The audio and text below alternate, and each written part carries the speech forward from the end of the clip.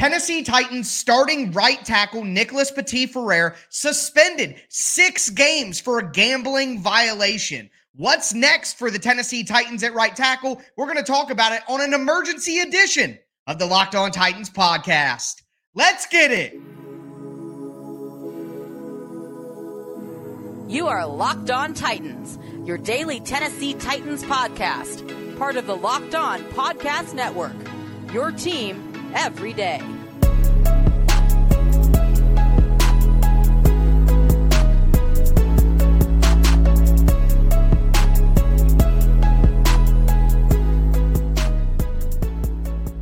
Welcome to an emergency edition of the Locked On Titans podcast, and unfortunately, it is not for a great reason. Tennessee Titans starting right tackle Nicholas Petit-Frere was suspended for 6 games for a gambling violation. According to some information that's out there, some reports right now, it wasn't that Nicholas Petit-Frere bet on football, which could have resulted in a longer suspension, but he did gamble on other things on team premises, which is a 6-game suspension, as the NFL has decided here in recent years. So we've seen other suspensions around the league. It's unfortunate that the Tennessee Titans now have one at their doorstep, but at the end of the day, it is part of the situation in the NFL right now. The Titans aren't alone, but the real question for the Titans becomes, what comes next? What do they do with the starting right tackle position going forward, at least for the first 6 games of the year? Well, I'm going to dive into some options that they have, what they can do here. Before I do,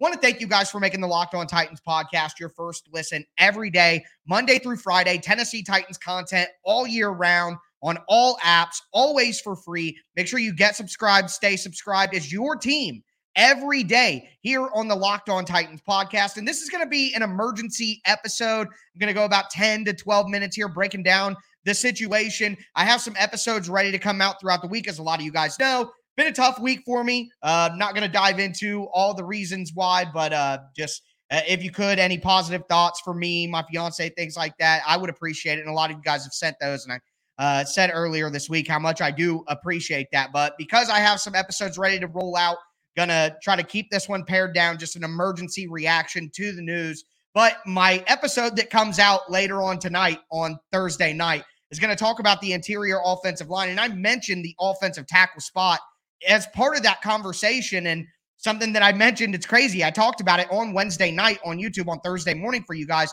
about how the Titans are one thing away, just whatever it may be, injuries, that things happen, one thing away from having a major issue at offensive tackle on their hands. And literally less than 24 hours, we're here talking about this. So when I talk about the interior offensive line, you're going to hear me reference the tackle spot and what the Titans may have to do. I'm much more comfortable in the interior offensive line than I am the offensive tackle spot. So that may actually help the Titans if they want to keep this in-house. But just wanted to explain that. So when you guys listen later tonight, you're not like, wait a minute, does he not know? I do know. Just wanted to put this out before. But anyways, looking at who the Titans can go to now at right tackle, the obvious answer here is Peter Skoronski.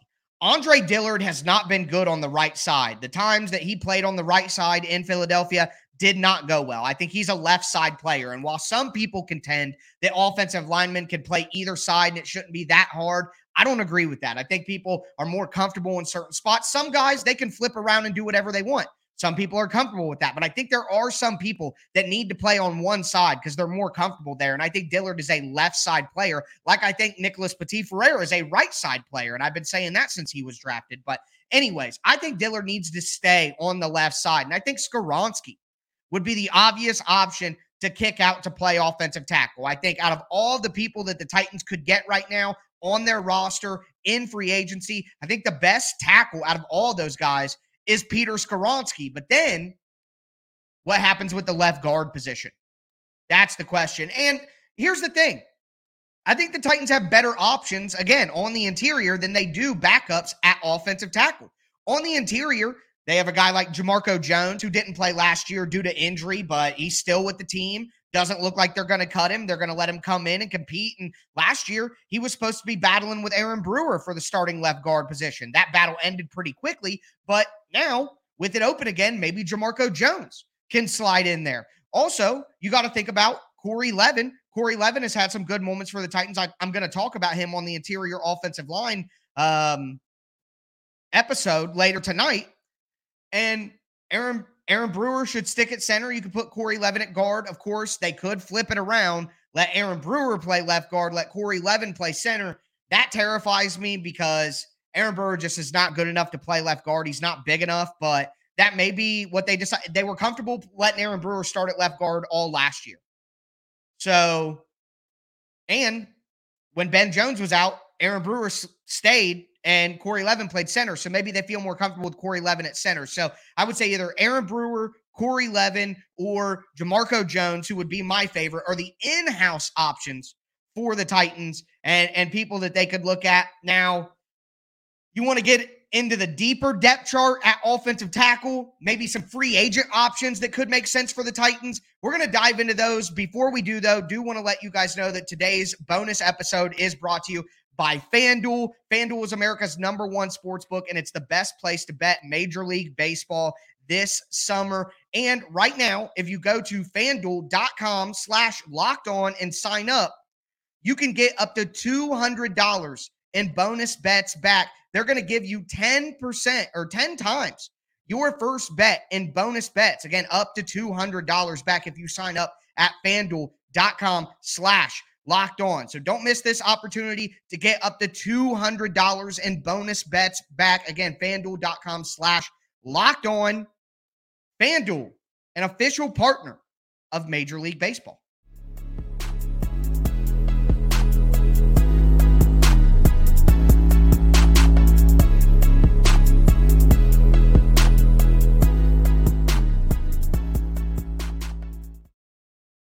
Fans, we are going to cap off this emergency edition of the Locked On Titans podcast. Again, there's going to be an episode coming out later tonight on Thursday night on YouTube. You guys will get it on Friday morning for the podcast crowd. It's going to be diving into the interior offensive line group. I recorded that before the Nicholas Petit-Frere news broke. Still want to put it out so that you guys have it, but wanted to make it up to you with an emergency drop here to talk about this situation, since we literally just talked about the thin ice that the Titans were on at offensive tackle yesterday. We talked about the obvious answers here, kicking Peter Skoronski out to right tackle, using Jamarco Jones at left guard, maybe moving Aaron Brewer to left guard again and letting Corey Levin play center, maybe Corey Levin at left guard. Those are the obvious answers for the Titans, but you want to go a little bit deeper into the tank here of what the Titans could do. Number one, you look at the other offensive tackles that are on the depth chart right now. Undrafted free agent rookie John Ojukwu from Boise State. Jalen Duncan, the 6th-round draft pick, who I wasn't a big fan of the pick there. Duncan is a major project with a ton of athletic gifts, a ton of gifts physically, but some people question the work ethic. Some people question the finish out on the field, things like that. So is he ready to play year one? I don't think he was drafted with any thought that he would play year one or even any certainty that he would make the roster. So now you're sliding him into a starting position. I think that's pretty dangerous to rely on that. Again, Dylan Radin's probably going to start on PUP. He's not going to be an option for the Titans to start. And my God, he couldn't start over Dennis Daly last year because Mike Vrabel just seems to not like him. So I doubt the Titans would put him in at right tackle if he was healthy either, just how Mike Vrabel treats the kid. Andrew Ripsich, the undrafted free agent from last year from low-level college football. John LeGlue, who was brought over to the Titans. I mean, those are the options on the roster. And honestly, maybe one of these guys shows up, but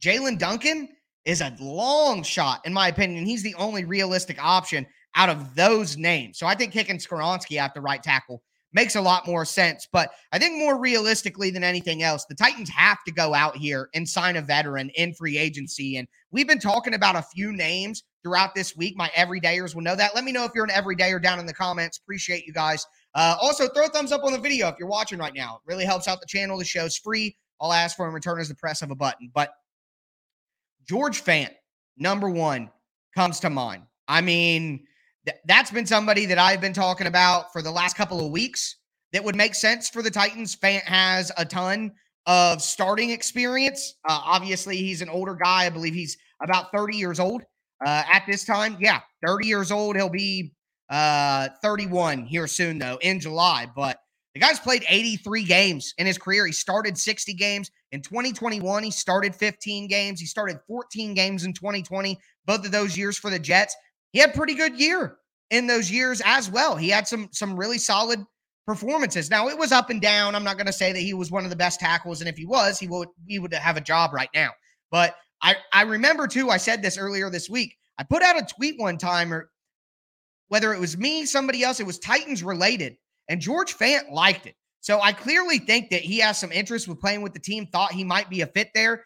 He started 7 games last year for the Jets, so it's not like he was completely out all year long. He had some injuries, but I think that George Fant is clearly the best option for the Titans in free agency. I think he would make a ton of sense as well. So I really hope that that's what the Titans do there. You could look at other options. I mean, Dennis Kelly is still available. Eric Fisher, the former first overall pick. He's 32 years old. He played a little bit for Miami last year, but was injured last year, but played a little bit the year before that. I think Eric Fisher would be a worthy guy to bring in and take a look at.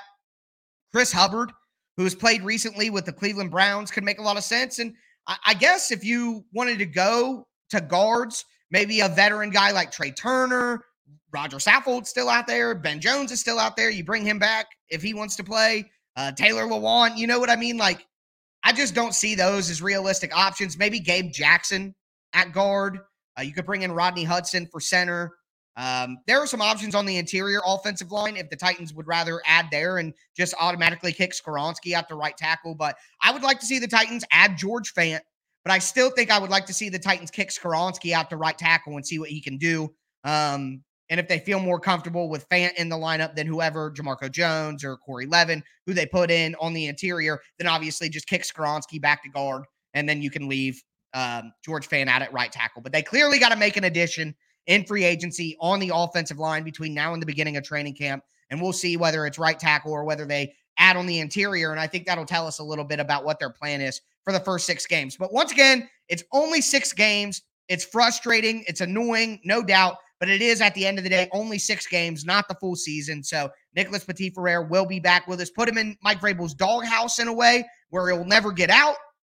That remains to be seen as well. But thank you guys for tuning in to an emergency edition of the Locked On Titans podcast. Again, remember, interior offensive line positional review coming out tonight, recorded before the NPF news came out. So give me a little bit of a break there. It's been a tough week, needed a mini vacay, but wanted to at least give you guys something so you knew how I felt on the subject and what the Titans can do going forward. But that's going to do it for me. That's going to do it for this emergency edition of the Locked On Titans podcast. Again, interior offensive line coming out tonight, tomorrow, some defensive free agents the Titans should take a look at. That's going to do it for me. As always, I'm your host, Tyler Rowland. This was Locked On Titans.